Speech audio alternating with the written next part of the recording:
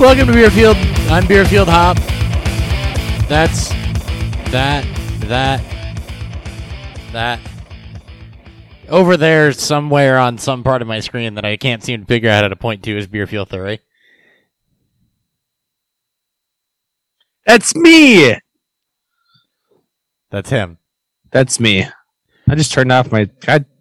I'm struggling with my monitor because as you know, I like to wait until the worst times to replace stuff, or just wait for fucking ever. As Windows is telling you that I shouldn't be talking. Like we just talked about this. Like you asked me to stop talking. I did. I wasn't telling you shouldn't be talking. I was just trying to level you out. I know. Because I'd been fucking with volume a little bit. Disc golf's back. Disc golf is back. I got it, which is great because I got to get myself kind of like geared back into it. I do too. There's going to be some good weather on Sunday, Monday, so I'm probably going to go at least get some field work in on Sunday and throw for the first time in probably since November. That's awesome. December time for him. So go try out some new plastic, figure out what I want to carry. Because I've got some mid-ranges that are, kind of duplicate purpose and some other things I need to whittle down because my bag isn't that big. Yeah, it's all about coverage. Just like in Dynasty, it's all about having coverage. It is. Las Vegas going on. I was watching that today. Paige Pierce up on the female division with tied actually with Katrina Allen. Two very, very good. Over Kristen Tatar, who's also very good. I think Paige could beat. I think Paige could beat most men. Like I would love to see her. Like you see it like in like small tidbits, right? When they do their side stuff, and she kind of, she can kind of definitely not only hold her own, but pretty much dominate. I would love to see her in the men's field and just whoop some ass. Nope, I would as well. On the mid side, Chris Dickerson up on Eagle McMahon and Gannon Burr right now through round one. Dude, if Dickerson's involved, like if Dickerson's up top, that dude he just doesn't relinquish like leads. He's so fucking when he's on, dude. He's got nobody. I don't think anybody. Maybe Heimberg or McMahon, but he's got a 1-stroke lead on McMahon and Gannon Burr, Wysocki, Kevin Jones, Calvin Heimberg, Adam Hammis, Nathan Queen, bunch of others back at 9 under. So the big question is what is Heimberg's aesthetic look right now? We need to know if we hate him or not. He's got the hair back. Yes. See, now he's a hero. He shaves that shit off. Villain. Keep your hair big, bro. Yep, he's got the hair back. Yeah, NFL world. We're going to talk 2021 draft class, get into some of the latest news, check in on some dynasty prospects. But before that, what's fueling Beerfield?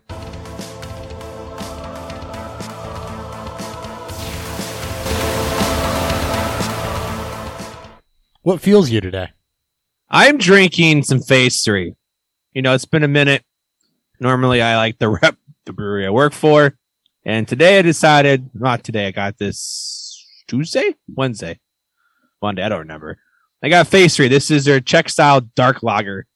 I love dark lagers. Yeah, same here. So for those wondering, Czech style, generally using, Czech hops, Czech yeast, to kind of help give it its own. Obviously, with these European styles, generally bitter. The hops they use are generally bitter. I don't know if that's because of the water or just of the soil. Or whatever. It's soil. Soil in the soil. It's like grapes. It's soil in the region that they're grown in. And that stuff. Makes sense. So Czech has a specific, like Saz, for example, has some specific notes, and German hops have some specific notes to them. Yeah. What is the specific malts? It's not chocolate malt, but it's like a roasty. It's almost like it's like a more roasted Marzen or it's Czech Pilsner and then probably Munich. Munich, yeah. Munich or Vienna. And it's actually I mean, the grain bill's probably for that style. It's going to be Czech Pils, and then it's probably going to be. I don't know. It wouldn't be. It might be a dark Munich. Is Vienna malt. like hard? I don't know if Vienna would be dark enough. I mean, it's not. Vienna wouldn't be dark enough. There are some. No, there are some highly kilned Munich malts that would be though. Okay. So for those of you that are still listening, as we get into our we just lost half our of our nerdy, we just lost half of our. We're down to 50 listeners. now. God damn it. We both love this style, and this is not a very common style, but because we're seeing a trend into more of the European, just more of we're back to the basics, right? Everyone's hazed out. You know, people have had enough of the milkshakes and the overly adjunct stouts and porters and all that stuff. So we're starting to see a lift into the European or the basic styles, and I'm here for it because dark lagers are amazing. Dark lagers are amazing. I'm drinking bourbon on the show for the first time in a little bit. I saw that, man. It's been a minute. I've got Peerless, which I was on the verge of killing. So Kentucky Peerless was a distillery that shut down around Prohibition. They recently reopened. Their bourbon and the rye were the first two releases from the new distillery. Bourbon's about 6 years old. I think retails for about $70. This one checks in at 110 proof, and the bottle's actually pretty cool. It's not a normal run-of-the-mill bottle. So if you're on YouTube, I've seen those. Yeah, if you're on YouTube, you can see that. But one of the more unique bottles I've had, I noticed it sitting there almost empty and just decided I needed to finish it. I do also have, I didn't want to put them on the show because they were just on the show, I think, not that long ago. Maybe they weren't. I don't know. I got Hand of Fate's Tipping Cow with me as well. It's been a while since I had them on the show. I did their collaboration with Benny's. You did. I've got the Tipping Cow, which was their chocolate milk stout, which I just opened before we started the show, and I didn't finish it before that. So that's why that's there. Perfect. All right. Looking at this dark malt thing real quick. I just want to see what the common Kerry Munich in pale chocolate malt and some of them. So I mean, there's got to be a variance there. Kerry Munich's one of those highly kilned makes sense. Munich malts, and it does. It's going to be roasty. It's going to be better. Just the hops they use are going to help because you can get pretty subtle hop bitterness to it. They kind of help more on on the mouthfeel and then towards the aftertaste. And then it's very just that dry coffee roasty. I just love it. Absolutely. All right, into the news. So Aaron Rodgers is a troll. I don't know why people are surprised by that. Hey. So my post said it sounded like I didn't think he was going to retire. I'm just saying. And then I had to troll DJ.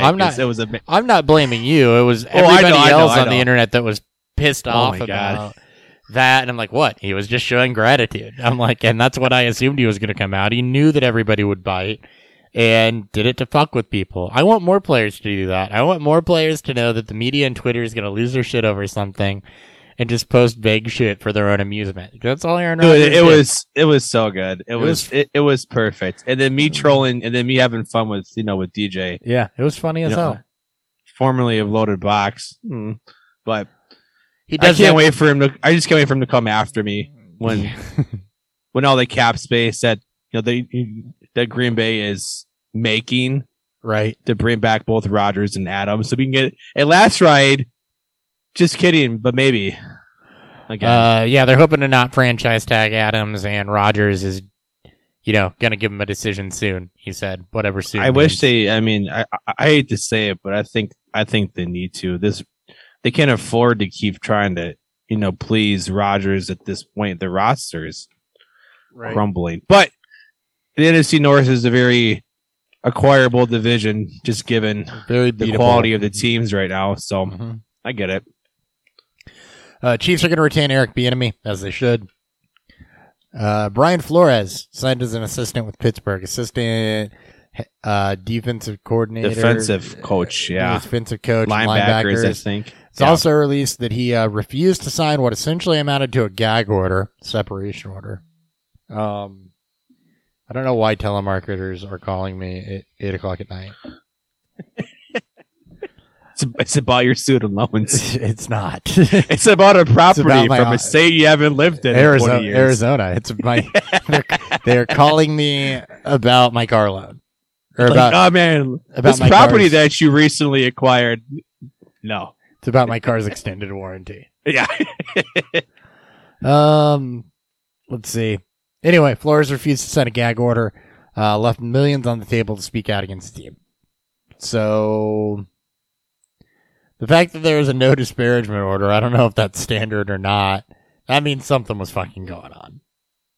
I'm sure there's Stephen again, Ross has put himself right up there with Dan Snyder and Stan Kroenke in terms of shitbag owners.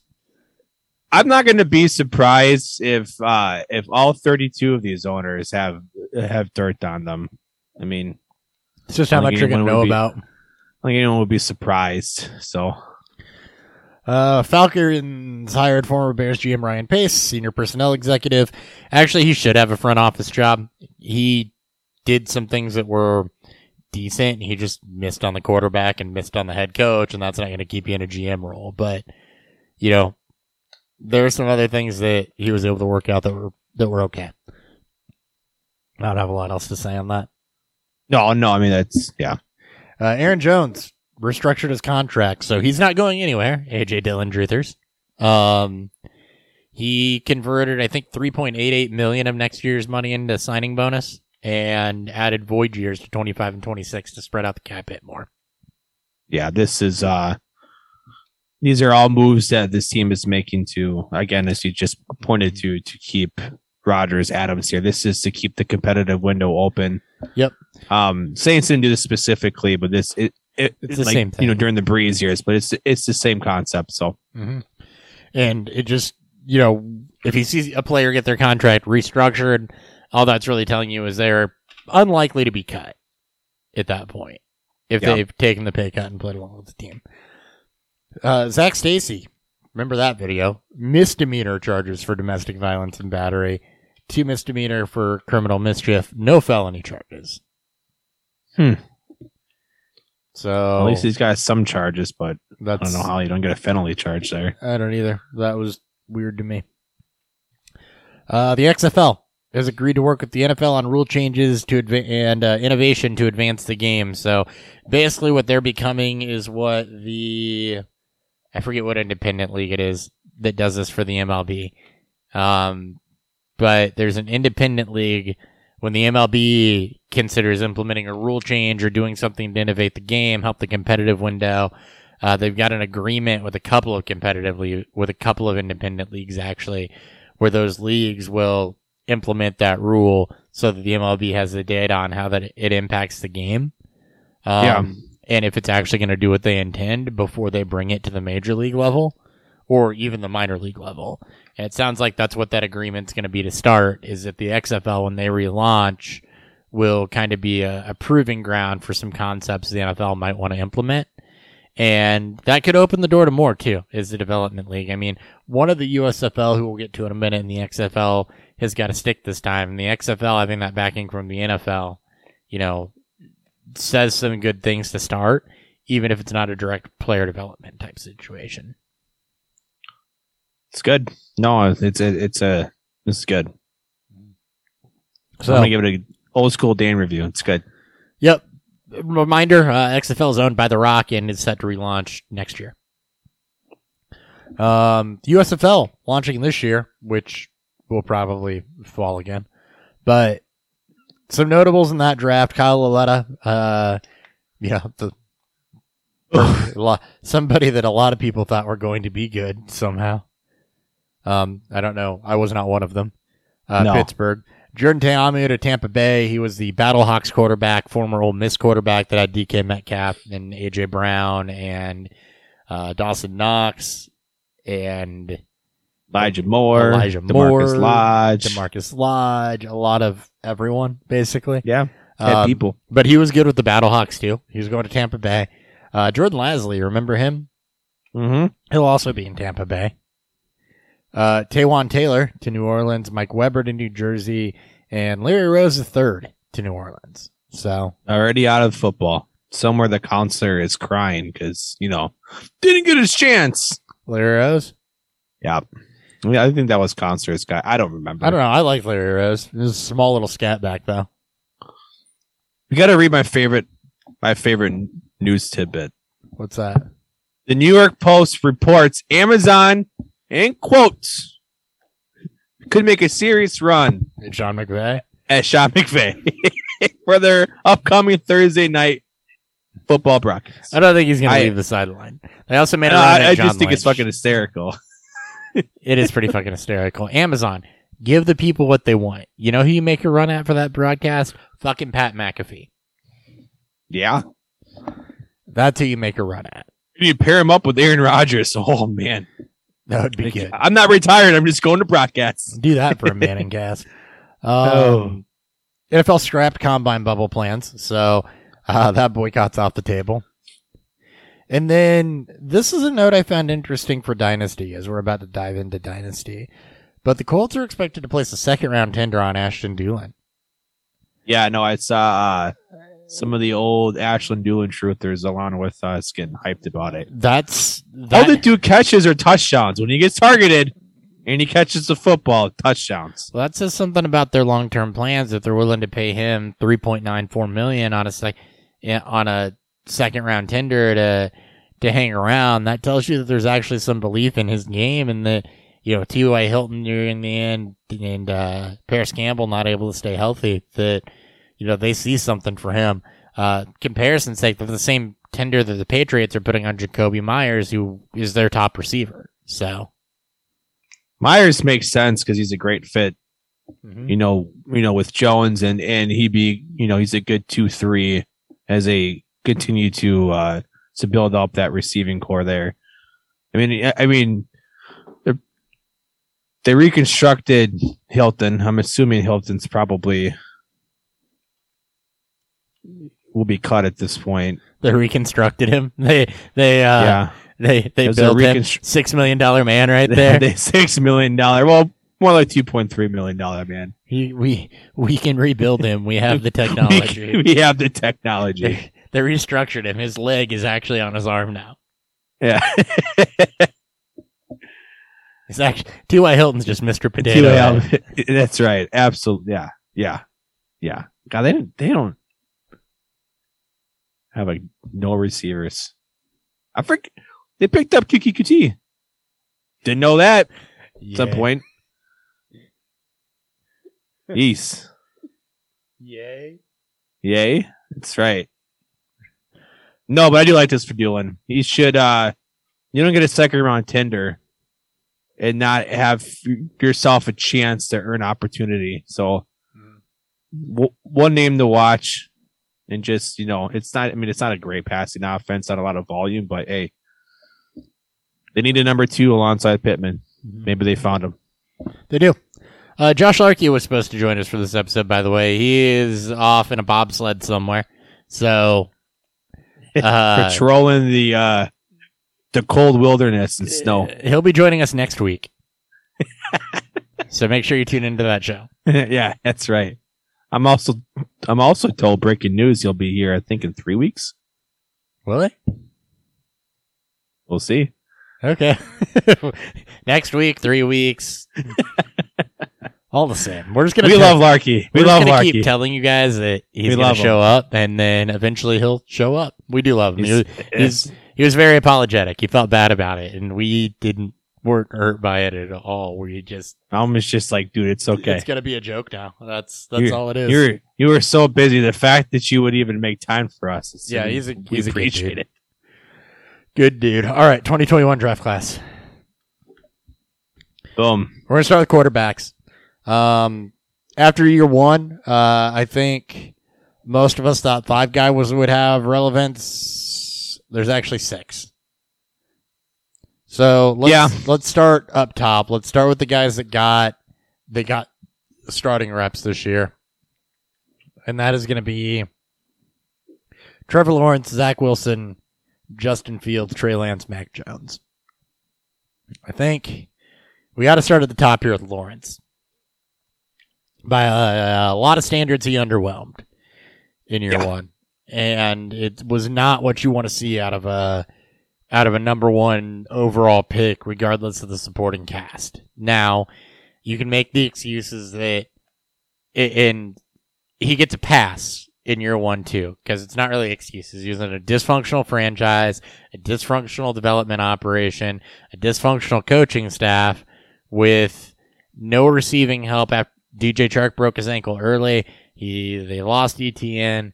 It's a rebuilding team anyway. If the deck could be stacked against you, the deck was stacked against Trevor Lawrence, and you're going to need to see strides from him in year 2, though. Otherwise, we're going to have to start talking about it as, a high-level bust potential.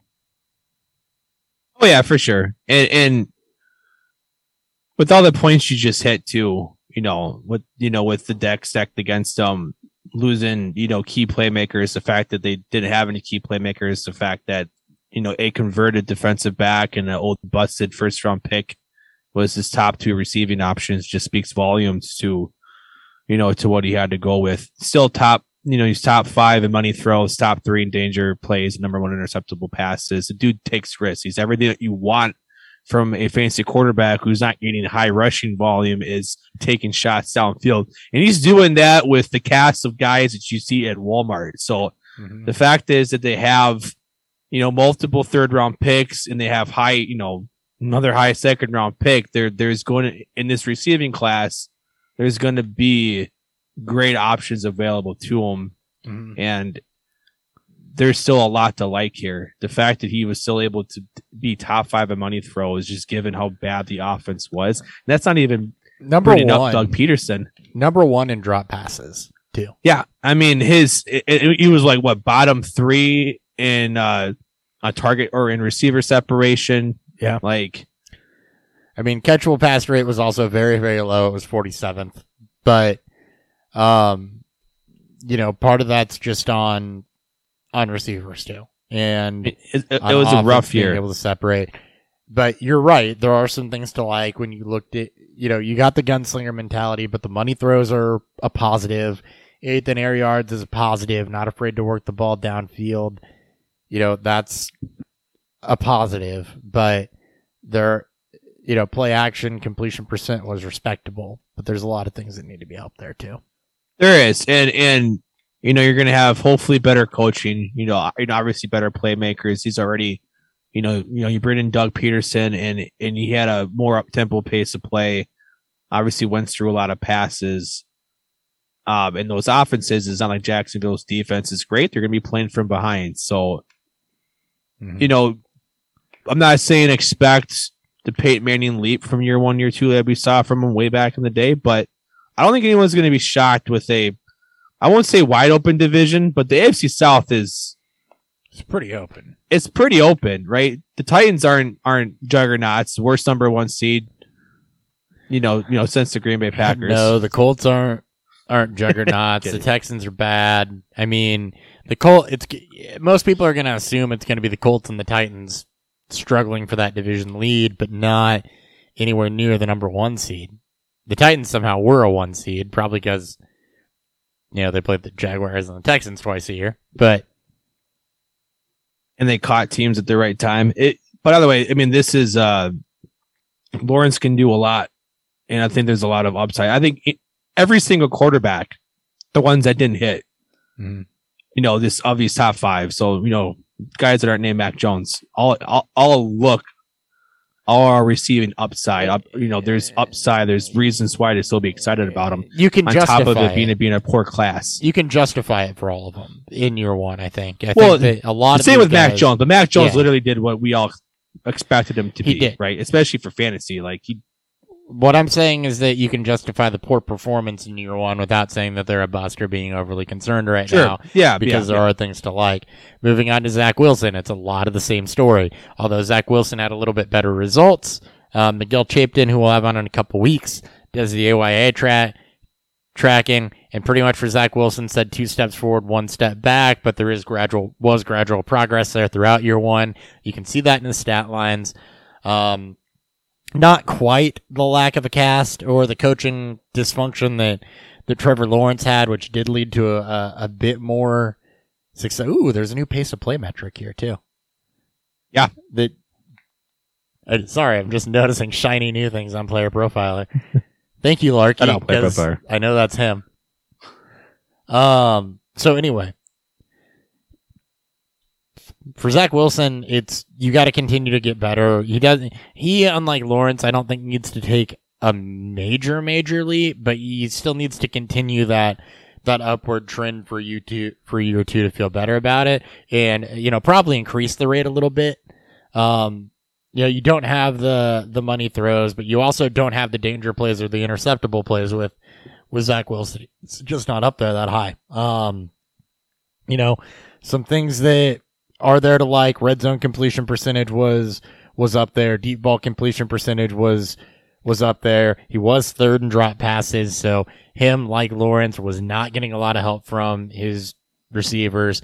29th in receiver target separation. So we all know that Elijah Moore, who we'll talk about in a while, had a good season, but Corey Davis was banged up, hurt, and ineffective, and same thing with Jamison Crowder.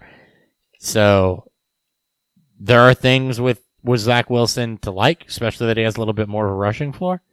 But it just didn't all come together for a big blow up year one. And that's going to happen. I mean, we were encouraged by the final few games, right? No interceptions. He played game manager, right? The 91 rushing yard game, was great to see. Rushing touchdowns were there. The best thing, the thing that makes Wilson intriguing in terms of what we could see from a year one, year two leap, the Jets have 2 top 10 picks. The Jets are picking 5 times in the top 70. Mm-hmm. And they're not going all defense. As a matter of fact, those first 2 picks could be offense, right? Offensive line, protect Wilson, get that better. And then outside receiving option, we've seen a lot of mock drafts with Treylon Burks and Drake London going up this high. They can still trade back and still target those guys. Wilson, if the Jets are going to believe in a way that they didn't do with Darnold, is invest into making the situation better. Even if it doesn't hit for him, it'll hopefully hit for the next guy that they try to bring in. So there's a lot of good to like about this upside, and he's going to be super cheap, right? He's already a polarizing prospect alongside Lance and Jones, where half the community didn't like him, and another half loved him. So there's this. I loved him. I'm always on one side of a polarizing argument. There tends to be some buying opportunity, and I think he's better than every quarterback in this upcoming class. So, and he's probably going to be. I would agree with that. Yeah, or available. I don't think any quarterback is going to go top 10 in this class. Wilson was picked top 2 in one of the best rookie quarterback classes, at least prospect wise, we've ever seen. Class is a lot of maybes. There's going to be 2 or 3 guys that end up starting, but it's Kenny Pickett and a lot of maybes. And Pickett would have easily been 5th in this class. I would have had Jones higher. I don't love Pickett as much as you do, but we'll get to that when we get to quarterbacks. I don't hate him by means. I'm just we'll get to that. Not impressed. So, Anyway, Justin Fields, the other one that kind of fits this mold of highly touted, highly talented, not a lot going right for him in year one. And that's it. The Bears didn't commit to him and then had to go to him and then wouldn't commit to him and then had to go to him. And his supporting cast also was it wasn't as lacking as some other things. Darnell Mooney had a very nice season. Cole Kmet started to break out a bit. Allen Robinson's trash, so we won't go there. But, he did have it a little bit better, and I think that showed. The rushing upside was definitely on display, but, for me, he also had a little bit more polish to put on there, and I think that he fits the exact same mold of the upside is still there, right? We could easily turn around next year, 2 years from now, and Justin Fields is the best quarterback in this class, and I wouldn't be surprised at all just because of the raw talent that is there. But some things to like, some things to not like. Let's start with the things to like. Air yards per attempt was second. That's good. Deep ball completion percent is 12th. That's good. And that might be it, actually. Looking at some other things, he didn't have the drop passes that Zach Wilson had, and that's a counting stat. So he had less starts, but he didn't have the drop passes anywhere close to him, really, that Zach Wilson had or that Trevor Lawrence had.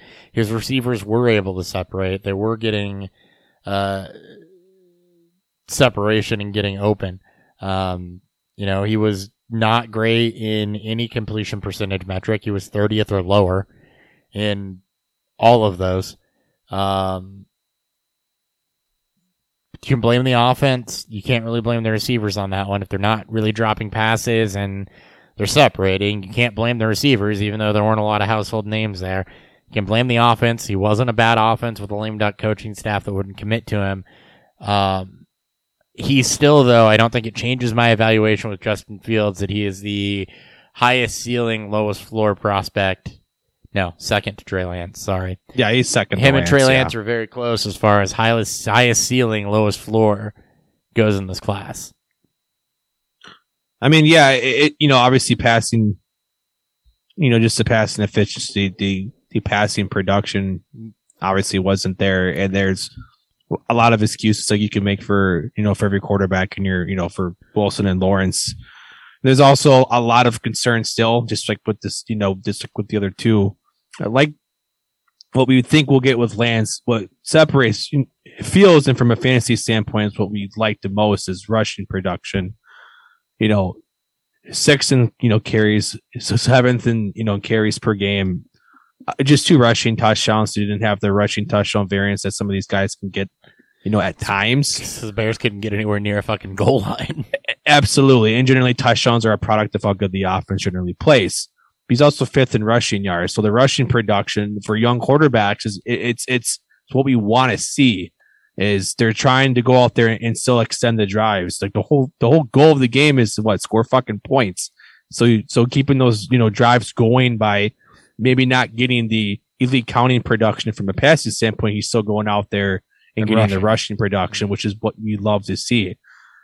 The concern is, you get a new coaching staff, you get a new management staff is leash, right? Wilson's only one of these 3 that has a continuation with the staff. I'm not going to say that, Fields is going to get replaced this year by any means, but if he goes out, has a dog season, Bears are picking top 3 in a class in a supposed QB class that's supposed to be significantly better than this one, especially at the top end. It's just something to keep note. It's the same thing for Wilson. It's the same thing for Lawrence too. We don't see the long leashes like we used to do. Mm-hmm. So we can be excited about the upside, which we definitely are. There is concern, and not every quarterback in this class is in the top 5 is going to hit, right? And we're just going to have to live with that. You may not get through. You may not get through a rookie deal before you're replaced. Ask Drew Lock.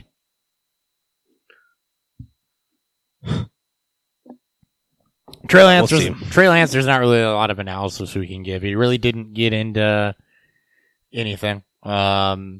He had one game against Houston in week 17. He performed pretty well. It's not enough. Week 17? I thought it was earlier 17, in the year. Yeah. No, he had one against Arizona too, actually.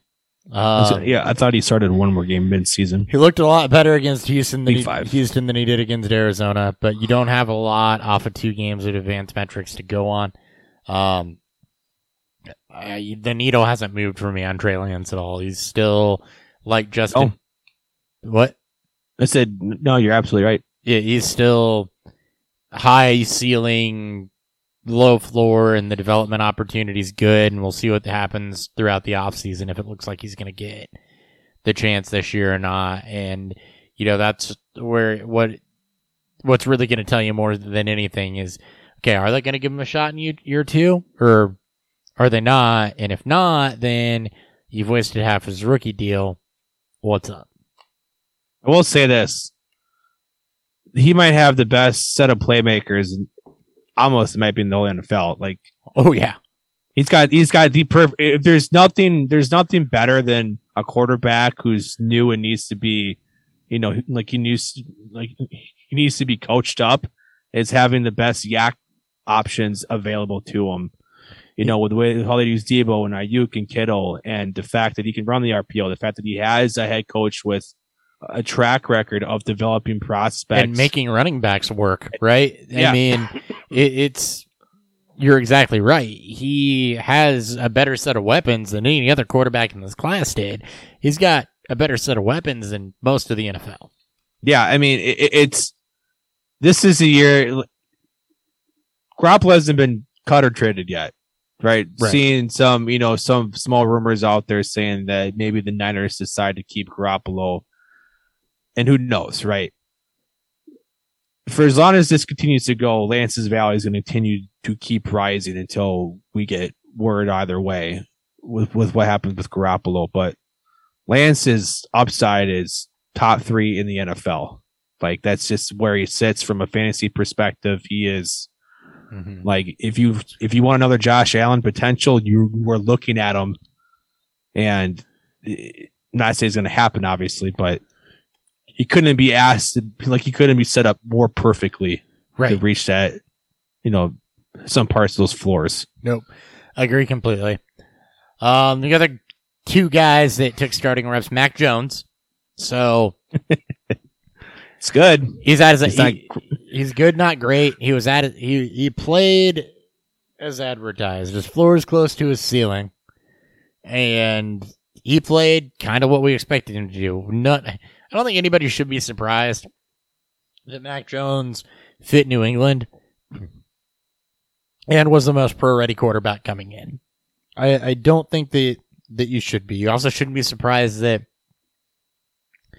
looking through a lot of this, he was pretty much middle of the pack as far as most of his attempt metrics and downfield metrics and throw quality, high up there in money throws though. He was good too. High up there in air yards. Completion percentages were high. Look, Mac Jones has changed.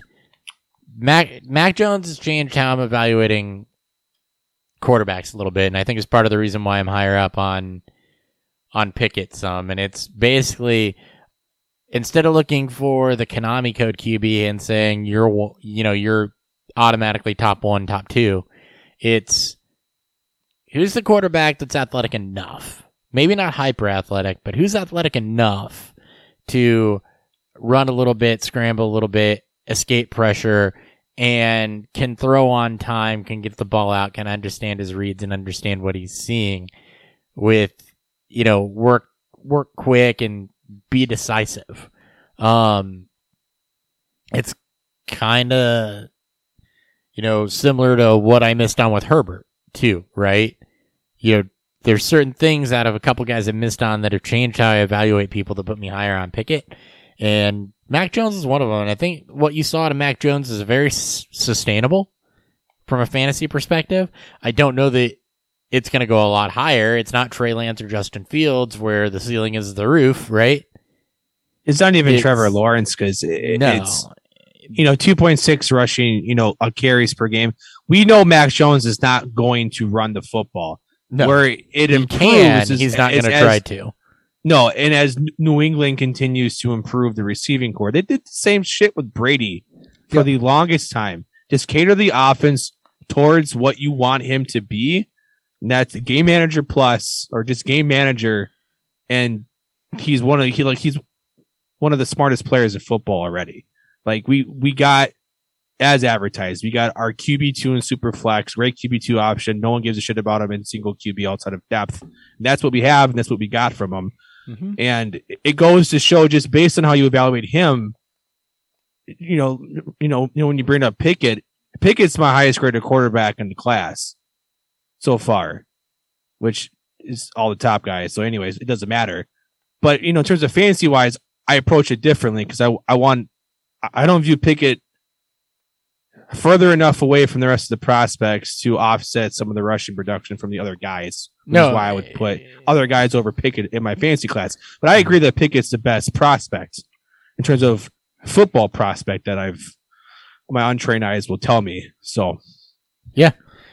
In Mac Jones, I think sustainable. I think that's what you look at this performance and you say is that it's sustainable. And if they get better weapons around him, then it's going to raise his ceiling a little bit, but he's not going to raise his ceiling a lot on his own like a Fields or a Lance could do. No, he'll need, just like I believe with Pickett. Yeah, just like I believe with Pickett, it's a guy that's going to not make his team he won't be the reason why his team takes the massive strides. He'll need playmakers around him, but he can definitely be a viable option when he gets playmakers around him. I like Kirk Cousins. Why I saw a lot of a la Justin Herbert in Pickett, right? I saw a lot of the same things there, and it's, Herbert landed well. You can't argue that. He landed with he got Keenan Allen and Austin Eckler at the time, Austin Eckler, Mike Williams, Melvin Gordon, or not Melvin Gordon, sorry, but yeah, he landed well, and I think if Pickett does the same, then somehow we're on Kenny Pickett again. Davis Mills. I don't know what to say about Mills. Lovie Smith is saying they have an opportunity to get a really good quarterback. They're not sold on it. He overperformed what everybody expected, though, too. Does he start year 2? I don't know. But I think that... I think he does. A dynasty asset I want? I know that. The answer is not really. But no, he did. I think you got to acknowledge that he did outproduce what anybody could have ever reasonably. He was the second best rookie quarterback offense this year. Yeah, easily. He was the second best rookie quarterback this past year, and no one can you can't deny that. Just watch the games. It's plain as day from a pure football standpoint. And he got better as the year went on. Yeah, and he has the weapon. He had an off-injured Brandon Cooks. He has a rookie Nico Collins. He has fucking Rex Burkhead and Phillip Lindsay and old man David Johnson and Brevin Jordan, his fucking weapons were terrible. And he outperformed Lawrence, Fields, and Wilson. He did. And sometimes it looked like by a country mile. Yeah. Yes, it did. And, huge game against New England, and nobody does that to New England as a rookie quarterback. Fucking Davis. Not Josh Larkey, though, man. Josh Larkey killed it out there. That's right. All right, other names. Kyle Trask is firmly entrenched as a backup. Kellen Mond. We'll see what happens with the new regime. Not looking good for Mr. Mond. We'll see what happens with the new regime. Ian Book got a start. It was ugly. And Sam Ehlinger, he beat out Jacob Eason, so that's something, I guess. Yep. Those are all the names from this class, though. Yeah. Not a lot to take in there. Running backs. Handful of guys to talk about here. We'll talk about the top of the class first. Najee Harris got all the volume we expected him to. Javonte Williams really started to break out as the year wore along, and pretty much an even split with Melvin Gordon. And Travis Etienne missed the entire season because of the Lisfranc injury. I'm so pumped for Etienne to come back. It's someone who loves his running backs to catch passes, and I'm hoping he's as explosive as he is. Marquise Brown was able to make his comeback and be very, very productive after that. Not saying that Etienne is going to have that type of impact, but he's going to be in a situation where there's still lack of receiving options, and he's got the familiarity with his own quarterback and with a large amount of receptions on his college profile. I want him, right? I know people love Javonte. I know people love Najee Harris. Well, people have a love-hate for Najee because he gets volume, but he's inefficient. He's basically Melvin Gordon that has caught passes early on in his career. Well, I want to pause that, though, because talking about Najee, that's not all him, right? That offensive line we mentioned, they lost a ton of starters. We're going to be dog shit, and that's why we faded Najee. And there's some things here that I want to point out. if I may. I'm sure. Do it. If you don't mind. I will never mind. He was second in yards created. He was 8th in breakaway runs. He was second in evaded tackles. So here's what that tells me. If you're top 2 in evaded tackles and yards created, and yes, that's going to be inflated a little bit because of the volume, because those are counting stats. That tells me that if the line gets better, your numbers and your efficiency is inherently going to get better. I mean, he's going to be a focal point of this offense for years to come. He led the league in receptions. You mentioned like in your backs to catch passes. He was second in carries. He easily had, the highest, I want to say he had the highest opportunity share, but it looks like he might have been second. No, he was first. He's number 186. Easily had the highest opportunity share in the league. And that's not going to change. That's how Pittsburgh uses their backs. It's going to change even less. Not knowing what's going to go on at quarterback. He's going to continue to be involved in the passing game with a ton of volume. And if they can improve the line at all, especially the interior line, I think that you're going to see some of those efficiency numbers correct a bit. Well, the counting stats of yards created and breakaway runs are going to look great. Right. 30th in yards created per touch, and then 33rd in breakaway run rate. Right, he's getting there. And again, we want our running backs with volume. For dynasty, we do. We tend to lean towards talent more so than it tends to lean a little bit towards the talent side. And in 1 year lenses, it's all about volume. And you said it beautifully. Their running back situation won't change. They drafted them in the first round.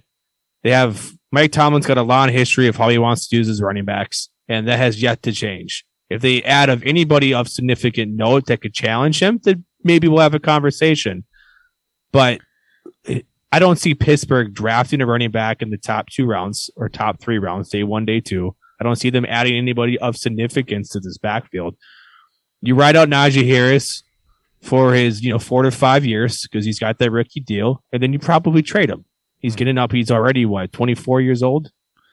Yeah. He'll be 24 by the time the season starts. Mm-hmm. You got 4 more seasons of him. You use them for 3, then you start looking for offers. Yeah.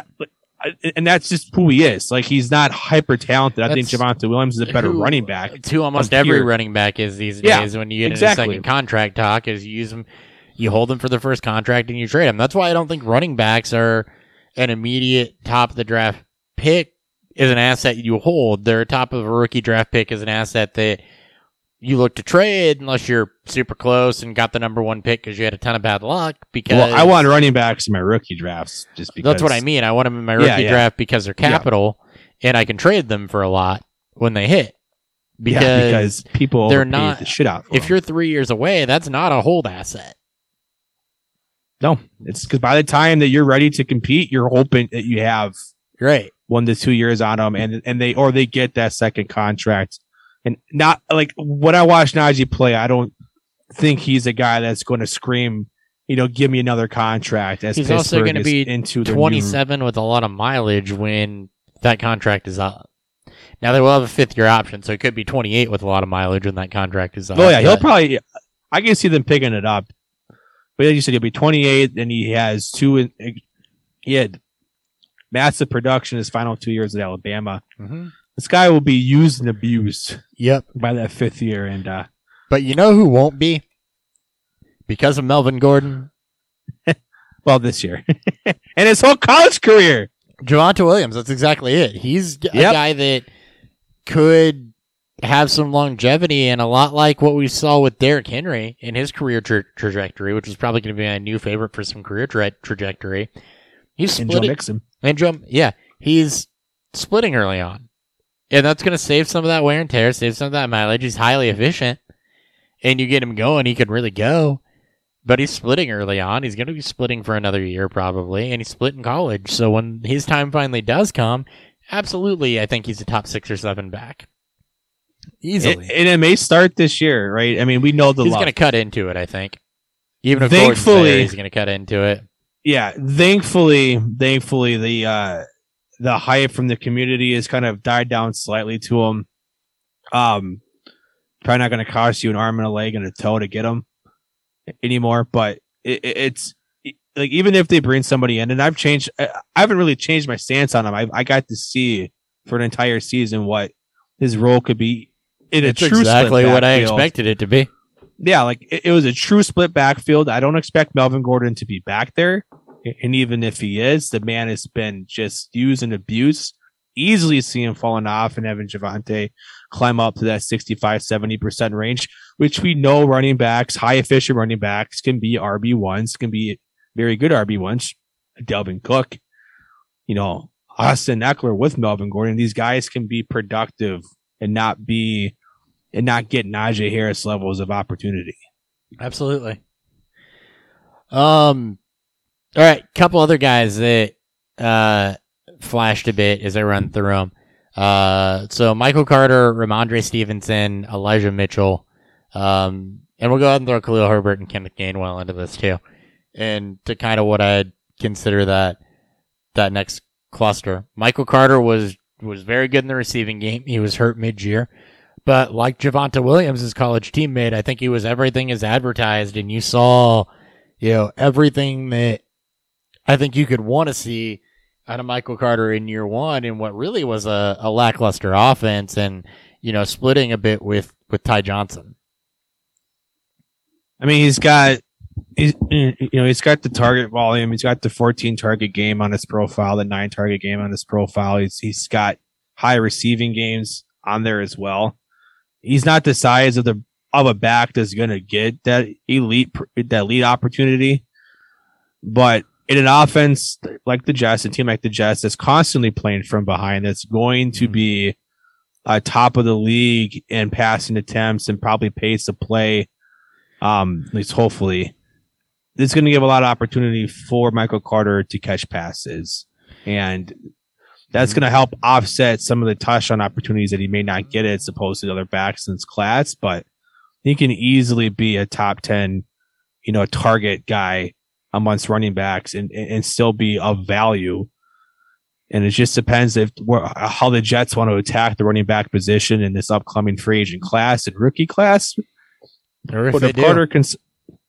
and even if they do it, if they spend a first round pick on a running back, I'll be very concerned about Michael Carter. But I don't think the Jets will do that. No, unless they trade back. They've got pick 4 and pick 10. Unless they trade back to the bottom of the draft. No. And even then, they've got too many other needs to where you address running back through that. Absolutely. When Michael Carter performed, and you can go find a free agency on the scrap pile to help. Well, we said the same thing about Jacksonville, right? And Jacksonville, who had the Pierce diamonds in the rough, so James Robinson, and still took a running back in the first round. So well, anything can happen. Jacksonville's also Jacksonville. The Jets are the Jets are the Jets. Jets haven't I done have much a little either. More faith in the Jets to do Yeah. with the Salah hire, with the Wilson pick, with the Carter pick, the Davis signing. I have a little bit more faith in the Jets to not screw this up as bad as Jacksonville lately. Yeah. The only other note I want to make on Carter: 14th in juke rate and 18th in yards created per touch. Very, very respectable for a first year back that doesn't have a high pedigree. Yeah, and he's got a significant amount of games in that 60+ snap share, especially towards the end of the year. Mm-hmm. So there's a lot to like. I think we need to talk about Elijah Mitchell though, and that is not who I was going to go to next. But go ahead, sir. No, it's this guy could easily, like, he's in that top 4, right? We have Harris, Etienne. Oh, I guess Harris, Williams, Etienne because of prospect and what Mitchell was able to, to carve out and be who he was within this offense. A lot of conversations. We just watched James Robinson get replaced essentially in Jacksonville after having a stellar rookie season as an undrafted free agent, as these late round picks. Philip Lindsay follow the same mold. You had Chris Carson who showed some flashes, and then Penny got brought in. Mitchell, though, in an offense that just seems to churn running backs and just always get production. Mitchell stays healthy, though, and which I think he'll be the starter when the season starts. I don't see why not. there's a lot of opportunity here too. Yeah, the key for him was third and opportunity share, and it's going to be if he can maintain that, and the fact that balance with second team run plays per game. If Trey Lance is their starter next year, just inherently with rushing quarterbacks, those two numbers are going to go down, and that was the key to Elijah Mitchell's success, was second run plays per game and third and opportunity share. But that should open up also from the efficiency standpoint when you get a when you get a quarterback who is an efficient runner who can hold the defenses in place on those RPOs, or just or on just the options in general. I mean, as we saw with what the Ravens were able to do with Lamar Jackson, I mean, Mitchell's production. You hope it opens up the efficiency. But just saying, touchdowns is a concern though with Lance. You are right. Yeah, it's big. It's the touchdowns. It's potentially the receiving work. He had no drops, but just 19 receptions. There are some holes there that I think you want to see get better, and really the rushing. It's kind of like Najee Harris in the sense to where the efficiency numbers aren't that good necessarily. It's the fact that, again, volume is king, right? And that's what did it for him this year. I definitely see the narrative where Trey Lance comes in, the volume goes down, but things open up. But is that enough to be a net gain? I don't know. So, well, I mean, we've seen this off. It just depends on what the offense will look like as Lance becomes more and more familiar. You keep mentioning the offense, and there's one other thing I want to point out: the offense. When's the last time the same back has produced in back-to-back years? That's the other concern. Offense? Yes, he's on the injury report for 6 different injuries and missed 6 games. 4 of those injuries led to missed time. Look, name to talk about, because it is a name to talk about. It's I've seen him. I've seen a lot of people touting him as a potential RB1 in Dynasty. I could never do that with the San Francisco back. I don't think, because they change them more than they change their underwear. I mean, I want to see one stay healthy for multiple years. Then, right? I do too. Let's just see one stay healthy. Well, that would be nice, wouldn't it? But this is like Vikings. This is like Vikings with quarterbacks before Kirk Cousins. Yeah, they have a new one start every fucking year. I mean, you're not wrong. I actually want to see this now, so I'm gonna go look. Kirk Cousins was the first quarterback in Vikings, or first quarterbacks I think since Fran Tarkenton that started multiple that played 2 full seasons. They played 2 full seasons. So I think it was since Fran Tarkenton, which I think was done in the 70s. Sure. All right, your leading rusher. Here we go. Last 5 years, they've been different. It was Elijah Mitchell this year, Jeff Wilson last year, Raheem Mostert the year before, Matt Breida the year before, and then before that, you had Carlos Hyde. Yep, but that was not with Kyle Shanahan. So it was Carlos Hyde for multiple years before that, but that was with, I think it was Jim Kelly and Tom Sula. No, and then it was Jim Kelly. Was it Jim Kelly? No, Chip Kelly. Chip Kelly. That's right. It was Chip Kelly and then Jim Tom Sula, and before that, when you had Harbaugh, it was a lot of Frank Gore, because Frank Gore's Frank Gore. You did that for multiple coaches, but I'm just saying that in the Shanahan era, you have not had the same leading back one time. And actually, was it was every single time due to injury though? It has. Like, I mean, probably because those backs can't stay. I mean, but that's the case, right? If they find and maybe they thought they found him with Trey Sermon, because he's bigger. Then they found out that he's just not a fit for the offense. It's just whoever breaks out in San Francisco, right? It's why we always tell you guys, just pick up any San Francisco back and just hold on to them, because there's a chance. Because at some point there's a chance, and if they start, they're probably doing some things with it. Like we keep seeing it with these fucking 6th, 7th round undrafted guys. Yeah, practice squad guys. They keep producing. They know who they want to go after. The other guy we need to talk about here is Ramondre Stevenson. Okay. Or LeGarrette Stevenson. Or Ramondre Blunt Stevenson. Ramondre Blunt Ajayi.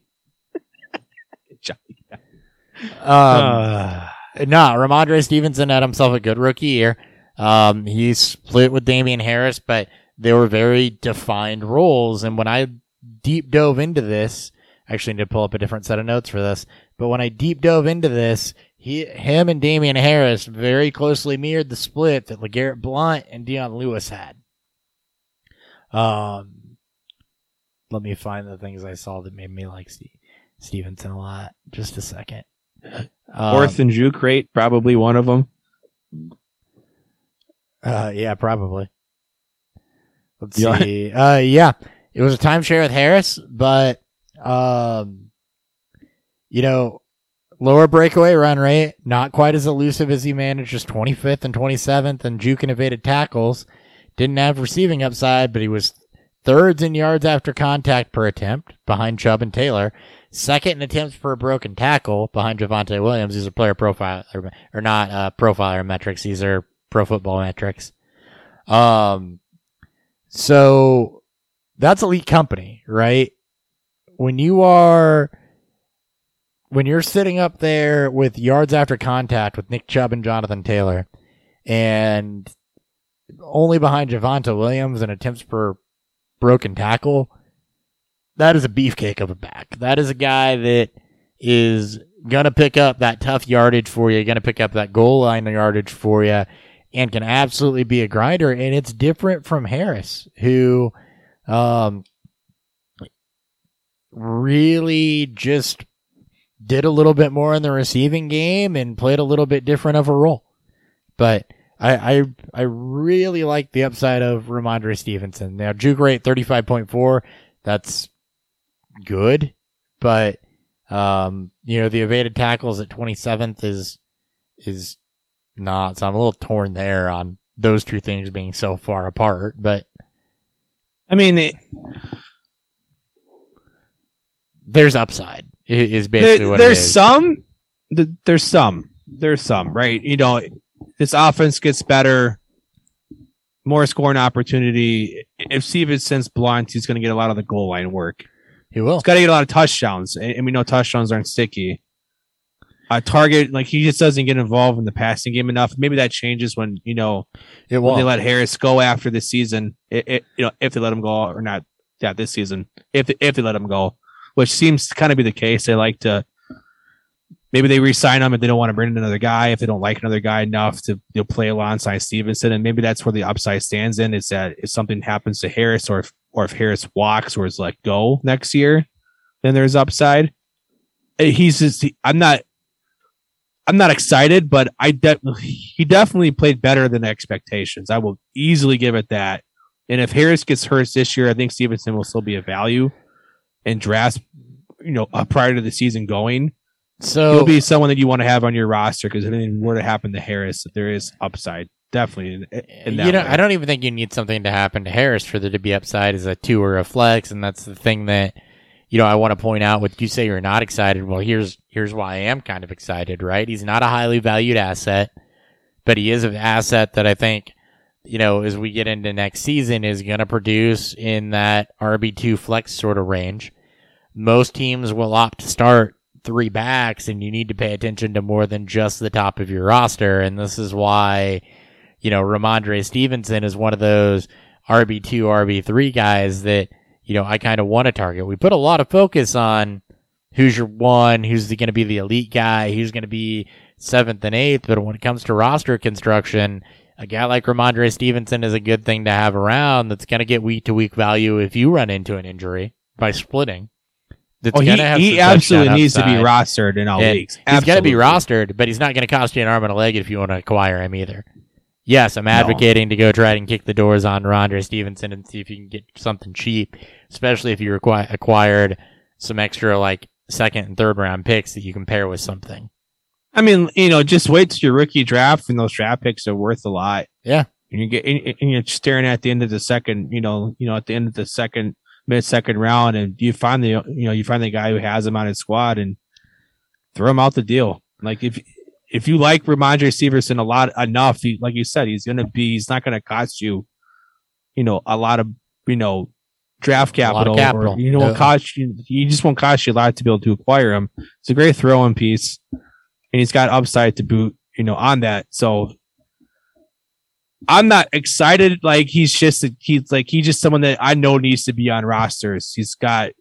He is a clear backup or a clear 1B split that has easy RB2 upside if Harris gets hurt. He doesn't have the volume that's going to pump him up. He'll have some Nick Chubb-esque weeks, right? A couple big plays, gets a couple touchdowns. He won't have the receiving volume to prop up in the non-touchdown weeks, but I mean, the guy's got multiple 20 carry games on his resume so far. He almost had a third in week 17 against Jacksonville. If game script is going in the way of New England, Stevenson's going to get that work. And that's what you hope for. That's why I want to have him. It is a tool in your fantasy football toolbox. That's right. Kenneth Gainwell, go ahead. It's weird, right? He was the backup when Sanders was the starter, not hurt. Sanders goes down. Everyone expected, just based on how Philadelphia scripted it to us. Knowing like Boston Scott's behind Sanders. They just brought up Jordan Howard. And it's now the Gainwell show. Sanders is hurt for a couple weeks. And then it's Howard and Scott, and Gainwell is the clear third with no real reason.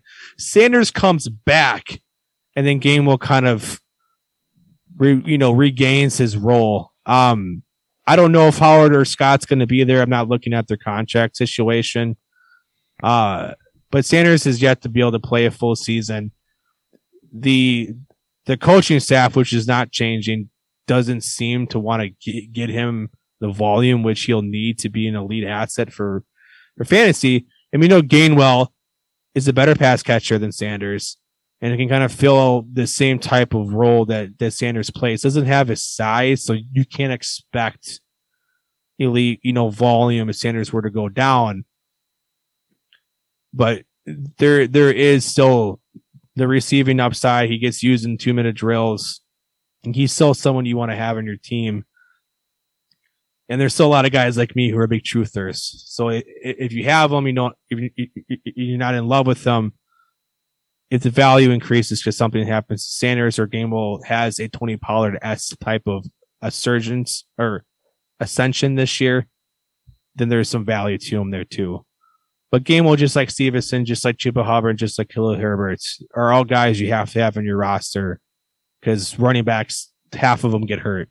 And there's no real way to predict that, to a T. So you want to have these number 2 guys on there, and you want, especially guys like Gainwell who can catch passes and will be used in that way.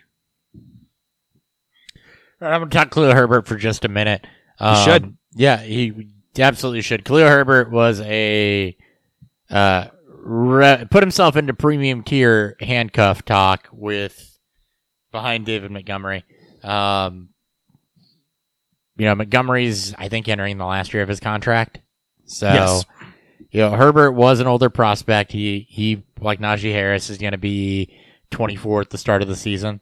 But if he produces this year in pinch duty or in a split backfield, or if Montgomery goes down and produces again, and the Bears opt to not re-sign him, this is a 2 years from now play that you can absolutely make.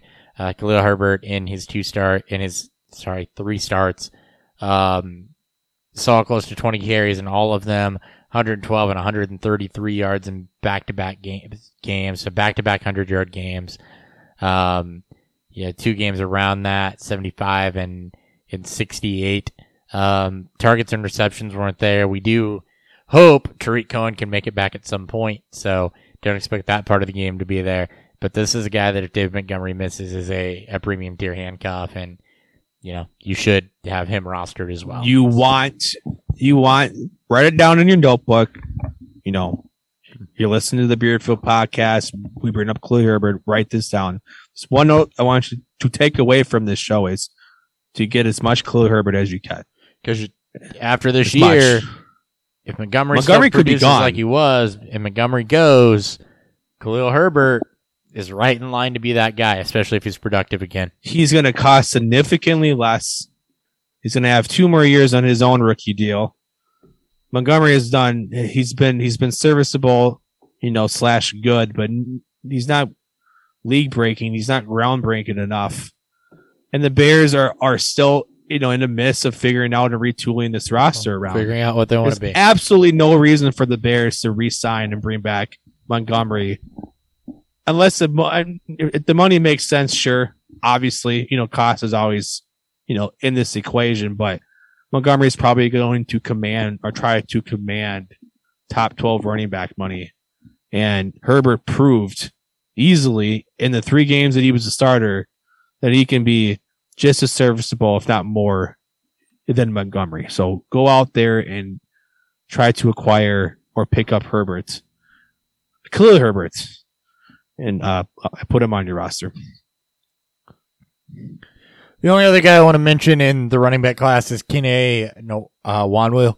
He had a couple big plays. He is an athletic freaking marvel, and he's a guy to watch. That's the only. I don't want to deep dive it or anything like that. I just want to say that he's a guy to watch. He had some big plays. He's explosive. He's hyper athletic.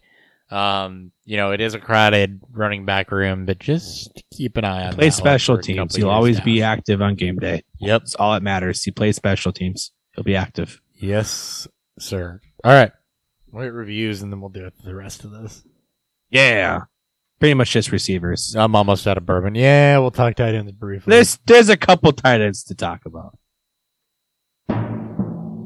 Beer review.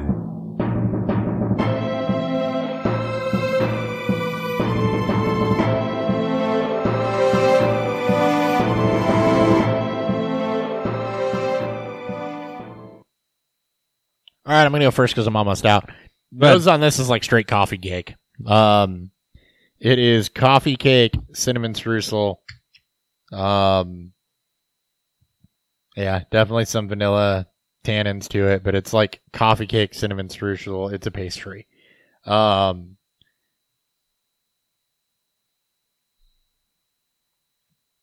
the mouth, it's definitely evolved over time.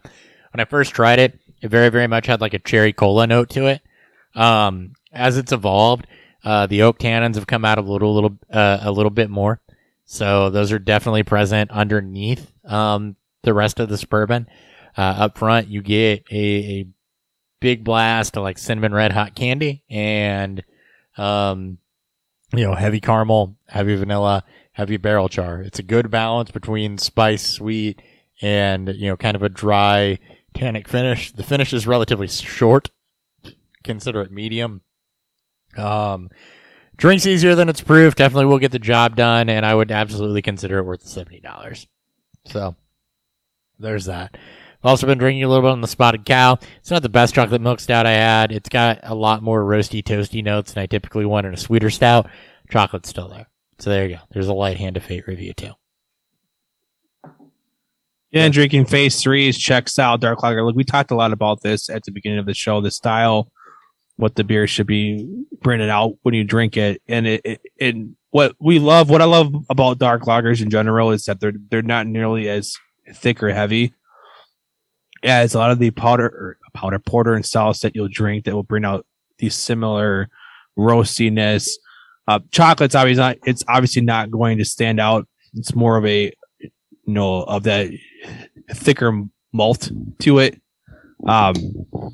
But again, I want to highlight this style a lot because I wish more breweries would put it out into distribution. I know a lot of breweries make it as, random small batches from time to time at their home locations. I wish more would put these out into the availability. So to anybody out there that's got recommendations for ones that we should be looking out for, I do a lot of traveling because of my job, and we also love to travel the Midwest and do a bunch of stuff, and we always stop at liquor stores along the way. So if anyone's got recommendations, please shoot them out. Let us know. Twitter at Beerfield30 at Beerfield Hop 2Ps, or make a comment on the show.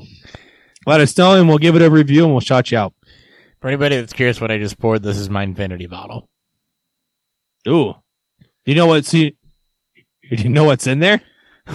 It's not like Brad's list, right? Shout out Roto Lounge when he talked about his Infinity. There's like 10 different bourbons I think he put in there. So it's definitely not absurd. All written down. What I have written on here, because I stopped writing them after a point. Because, I mean, look how full that thing is. That's the last pour. The Infinity bottle for me is the last pour of each bottles thing, I drink not even each thing. I stopped putting some things in here. This is the last pour of bottles I've liked, and I've almost filled up a fifth. What's in this one for sure is 11 Wine and Spirits Woodford Double Oak Pick, Michter's American Whiskey, Twin Liquors Old Forester Single Barrel, 15-year Knob Creek 120, a Benny's Pick, a Benny's Pick of a Maker's Mark Private Select, Bullet, Four Roses Small Batch, Eagle Rare, Old Granddad Bonded, Evan Williams Bottled and Bond, Maker's 46, Larceny Wine and Cheese Place Pick, 80 Laws 4 Grain, Four Roses Single Barrel Pick from Roof Brothers. I've got a barrel pick of that 4 Grain, by the way. We'll open together next time you're down here. A New Riff Single Barrel Pick, E.H. Taylor Small Batch. And then recently I know that Peerless has gone in here, because I did split a pour with that.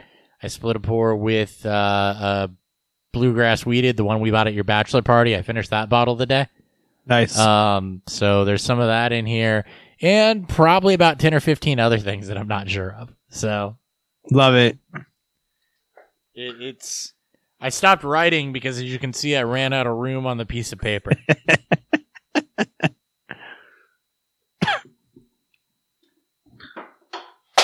I'll have to give that a try next time. Just, do a pour of, we'll call it a taste of the Midwest.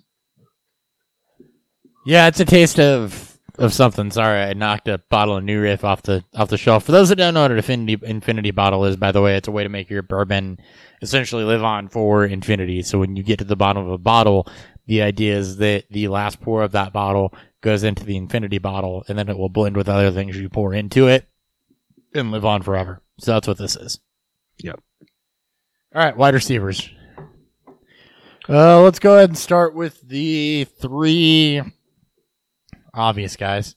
Jamar Chase, Jalen Waddle, Devontae Smith. We don't talk too much about Chase. No. Or what? I mean, we've talked a lot about Waddle too. Yeah. I think the ideas with Chase is that he's a top 2 dynasty wide receiver. With Waddle, you saw everything you wanted to. You just hope the depth of target gets a little bit better, and the new offense, because they were using him a ton along the line of scrimmage, but the volume and everything was absolutely there. Devonta Smith is the guy that I think where we got to kick this off from. He's got grade A dot, 14.4, 6 in air yard share, 9th in deep targets. For a quarterback, for a running quarterback, it's most would think the passing volume being down, and they're gonna, keep it short and sweet, and not try to chug it deep all the time. Smith impress, right? We can make all the BMI jokes all we want. Philadelphia has a clear mind for his role, and Smith, being able to fill that out and be a great asset is it's something that's good to see for those that have spent up into him. And he was still 10th in unrealized air yards, so we have a lot of upside to him. Still, he's being used downfield. That's something that they've absolutely been looking for. Rush first quarterback, so you want to see that improve a little bit. But solid first season for Devonta Smith. I mean, he's a wide receiver 30. You need him to grow up a little more to have the value built into him if you were to want to trade him away. He's very much a holder right now. Next round, Kadarius Toney, Rashad Bateman, Elijah Moore, guys that kind of flashed but didn't really go.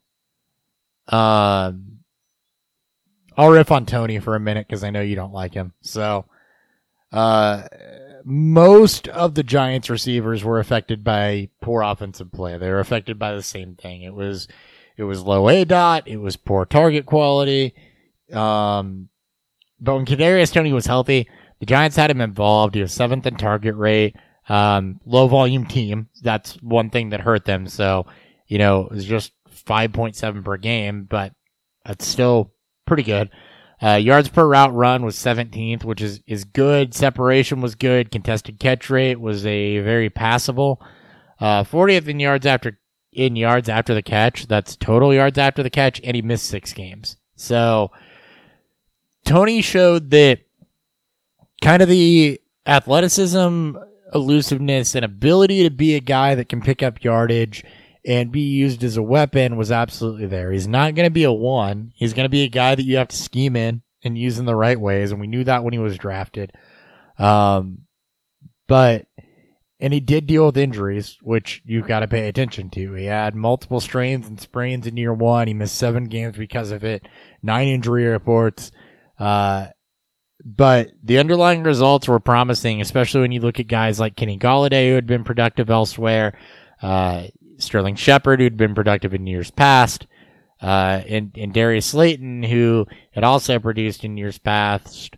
The underlying numbers on Toney were better than all 3 of those guys. So it's something to pay attention to. It's somewhat of a buy low opportunity, but you don't want to pay a price that it's like when you invest in the stock market, right? If you're going to pay a price for Toney, you want to make sure you're okay with losing it, even though there's some high reward there, because it may never manifest. I just think it's worth pointing out that on a bad Giants offense where a lot of receivers had very poor underlying metrics, his were actually pretty passable. Yeah, he stays on the field. He stays healthy. We've applauded the Giants, moves they made in the offseason to, address the GM and the head coaching positions. They made some good, hires on the coaching staff. So they're going to have that 5th year with them. Daniel Jones is probably on its way out. Giants are not slated to be a good team next year. They'll pick high. They get high enough, you get a chance at the top 2 quarterbacks that people are touting very, very highly. A lot could change for him, right? He's got the 13 target game. He's got the 12 target game. He's got the big 189-yard game with 137 air yards to it. So we've seen it. He's put at least one of those games on paper, and he's not going to cost you a lot to be able to try to go out there and acquire him. He's cheap for a lot of us who picked him up, because just like in years past, when the entire community hates on a player, it always makes him a value in his rookie drafts. And Toney was still a 1st-round pick. So there's still a better, chance than not that he'll find himself on the field for as long as he can stay healthy and keep his shit together, right? He's 6 injuries on his injury report, and he's had off the field. There's always something, and that's going to kill you quicker than anything else, is just not get on the field. So if you can get his shit together and stay healthy, and the Giants are anything of substance in the 22 season, there's value to Toney. Absolutely. It's the most amount of positive things you'll hear me say about him, though. Nope, I figured. And I don't like saying positive things either, but he was the best wide receiver on the Giants when he was on the field. So take that for what it's worth. Rashad Bateman. This is a guy that I think we expect to have more upside on what we anticipate is probably going to be a low-volume passing offense, where Marquise Brown took some nice strides. But let's talk Bateman for a minute. Bateman missing the first 5 games due to injury. Obviously missed all of training camp and preseason because he got hurt at the beginning of it. Wide receiver is one of the most difficult positions to transition to from college to pros. And with low volume, established playmakers that stayed healthy throughout, and Brown and Andrews, on top of having to take snaps away and basically, change spots with Sammy Watkins, who was the big wide receiver get for the Ravens in the offseason last year. Bateman carved himself out a role. He impressed the coaching staff as soon as he stepped onto the field, and was able to be productive with not only Lamar Jackson, but with Tyler Huntley, for whatever that's worth. But it's still is still the no. This is still a low volume offense. They're a low volume passing offense. They've been increasing the pass more. We're going to have to see how this offense looks now when they don't have 85% of their starting, players missing. Bateman year 2, a lot of us are excited for it. Brown should not be getting the amount of target share that he got. That's for him. It's all deep targets.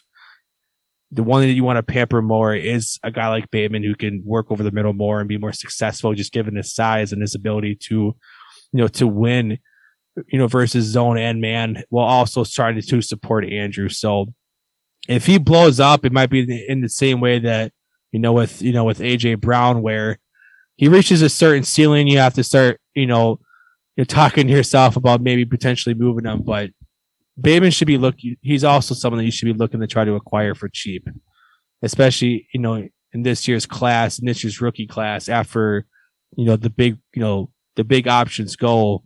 Bateman still has first round draft capital, and he's still impressed in a lot of ways that won't show up on the box score. Now, in the interest of keeping it moving, Elijah Moore. Sorry, I don't disagree with anything you said on Bateman. No, I know. You're a big Bateman stan. We both love Moore. You're going to say I just stand Bateman. better. You can stand Moore right now. All right, I will stand Moore. So Elijah Moore, kind of a mixed bag this season. He did deal with I think he dealt with a couple of injuries, but he also dealt with just inconsistent quarterbacking. I mean, Zach Wilson had some issues there in the middle where he missed a couple games. Yeah, quad strain caused 3 games missed and a concussion. So Zach Wilson had his own issues. Elijah Moore really thrived kind of with Mike White there for a bit before coming back on. And Joe Flacco. Before coming back on a bit with Wilson. Target premium was good. Some of the efficiency metrics are actually not all that great, but what Elijah Moore has is explosiveness, and he has the ability to be a very viable weapon in this offense. It may take a little bit longer for them to figure out kind of how to use him to get that consistent performance. He was not playing a ton out of the slot. He was playing a lot outside, which he's athletic enough to do, but his size definitely puts him as a huge mismatch in the slot.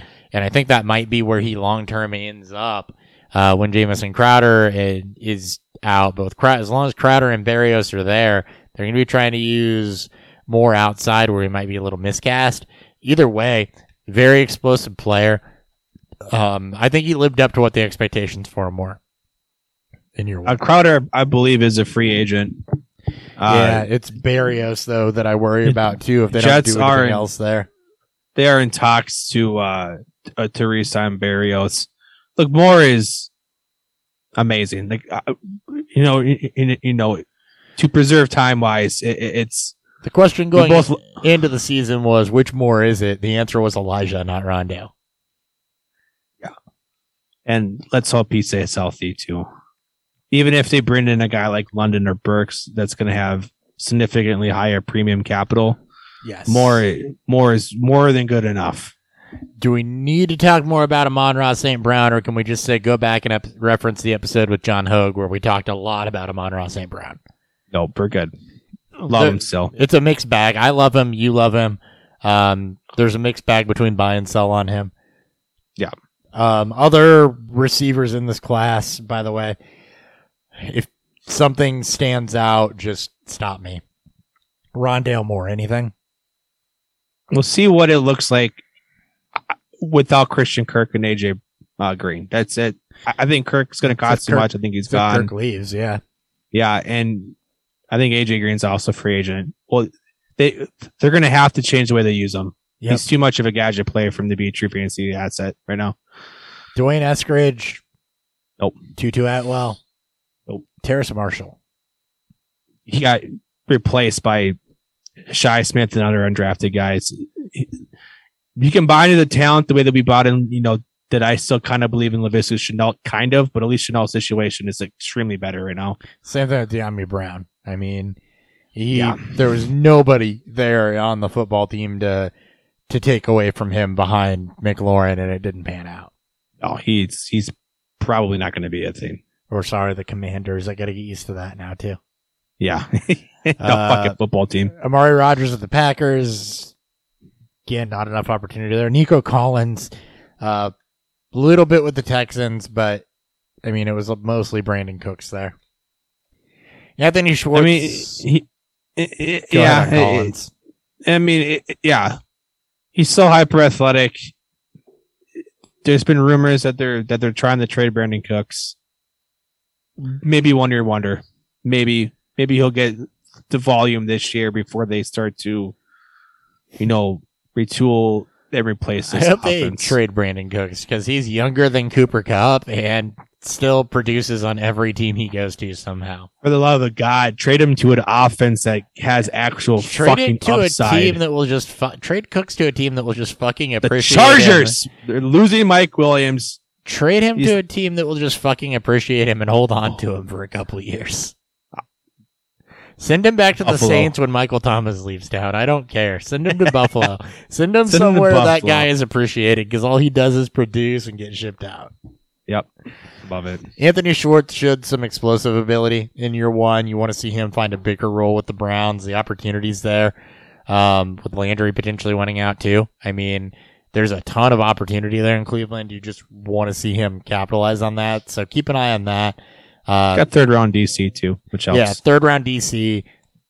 He's a good guy. He's a guy I would target as a throw-in piece if I'm a rebuilding team and need a little bit more on top. Do not hate that. Des Fitzpatrick, I don't have anything to say. Nope. Nothing on Jalen Darden, nothing on Tylan Wallace, Jacob Harris, Amir Smith-Marset. Anything there?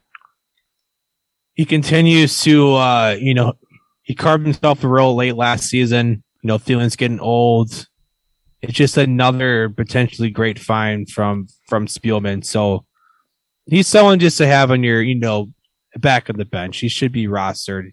He does play special teams, so he will always be active. Yep. Simi Fehoko, useless. Cornell Powell, Frank Darby, Marquez Swanson, Shi Smith, Racey McMath, which is still one of the funnier names of this class. Jalen Camp, Seth Williams, Daz Newsome, Mike Strachan, Trey Nixon, Ben Skoranek. Really did not take advantage of any opportunity he was given this year, and he was definitely given them. Rams need to get deeper. I mean, they had Tutu Atwell. Yeah, deeper. Rams need to get deeper at wide receiver. I mean, behind Kupp, Beckham had the torn ACL, so even if he comes back, he's not going to be ready to go week one. Woods, it's looking kind of be dim. They need a lot more from Van Jefferson. He needs to step up. They do. To take advantage of the expanded role he's about to get it. Yeah, or they need to improve on top of that because they don't have much behind it. Maybe they'll trade for. They'll try to get back Brandon Cooks. Actually, I mean, let's be real, man. With him with Stafford and that, oh man, why not? That'd be pretty. Single coverage all day. Quan Baker, Dax Milne, nothing on them. Tight ends, only two we need to talk about: Kyle Pitts and Pat Freiermuth. How high can we be on Pitts? How high can one person be on Pitts? Without touchdowns, right? Like the only reason why we're not like the hype isn't higher on him is because he scored one touchdown. That's it. That's it. Like he achieved all the levels we want to see him to achieve. The Falcons need to do some things to improve that offense. Matt Ryan is still what I would consider a viable NFL quarterback, and he's going to stay there because Tom Brady retired. Mm-hmm. The NFC South has a worse quarterback room than any other division of football. Yeah, Matt Ryan's the best quarterback in that league or in that division, so he's going to stay. Yep. It's going to be a matter of you had the unexpected loss of Calvin Ridley after you pulled out Julio Jones. You need to put weapons back into that offense. Pitts is a good start to that. You need to put a running game back into that offense because they were severely lacking that, even with Cordero Patterson being a good gadget.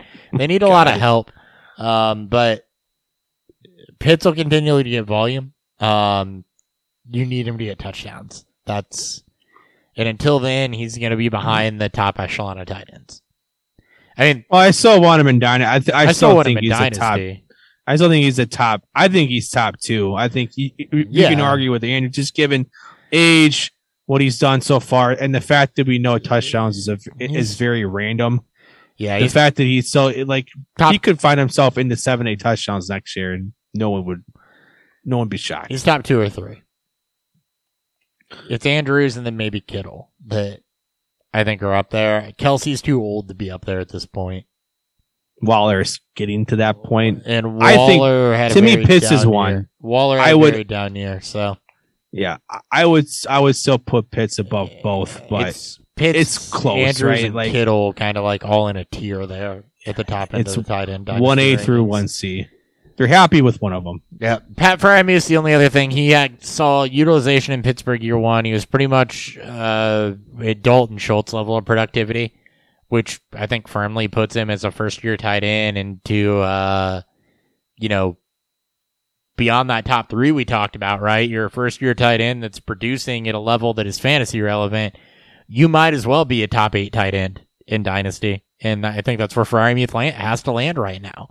I mean, outside of, you've got Dawson Knox probably in that conversation. Don't know where Dalton Schultz is going, right? Kelsey would still be above that. Gronk might retire. So you're just he falls in that large cluster of if he stays healthy, he's a top 7 tight end. In redraft, I think in Dynasty he's a top 7 tight end just because there's some certainty there into the fact that you've got some years of productivity out of him.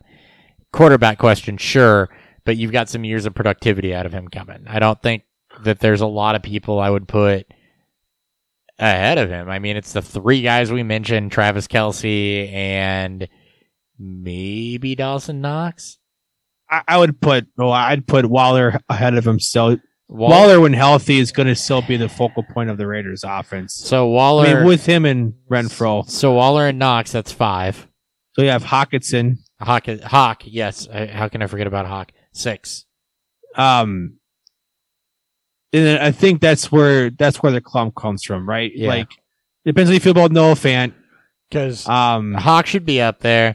And then, that's where the clump comes from. You have Freiermuth, who's insulated. You have Fant, who's got Alberto in the same offense and needs to stay healthy. You've got, I think, Evan Ingram's utilization says good things, but the productivity hasn't been there, and the injuries have been there, and you're going to have to see him as a second-team guy. So you're right. That is where the clump comes in. And I'm inclined to favor Freiermuth just because the role is insulated for a little bit. Yeah, I mean, I like Freiermuth. He was like, I still think he'll be a completely fine. Like, is he going to blow the socks off? No. Like he is, but is he firmly in a just as a good tight end option to have a starting tight end on a dynasty roster? Yeah. Oh yeah. So easily. All right. That should wrap her up. Mini-series completed. Next week we'll have, I think we're doing free agency preview. I don't remember. I think next probably. Week, I think it's a free agency preview because free agency actually starts the week after. So I think we're doing a free agency preview next week. God, are we is it that close already? Yeah, March 15th is when the free agency is when I think the legal tampering period starts. So it's that close. We'll have combine stuff to get through as well because the combine is next week starting. So some things to get through there. Yeah. So stay tuned for that. Josh Larkey will be joining us sometime. Maybe. He'll be on eventually. Sometime. Yeah. I'm at Beerfield Hoppies, Beerfield Thoroughly Shows, Beerfield Fantasy Beerfield Podcast. Sorry, on YouTube. Getting all choked up here. It's time for me.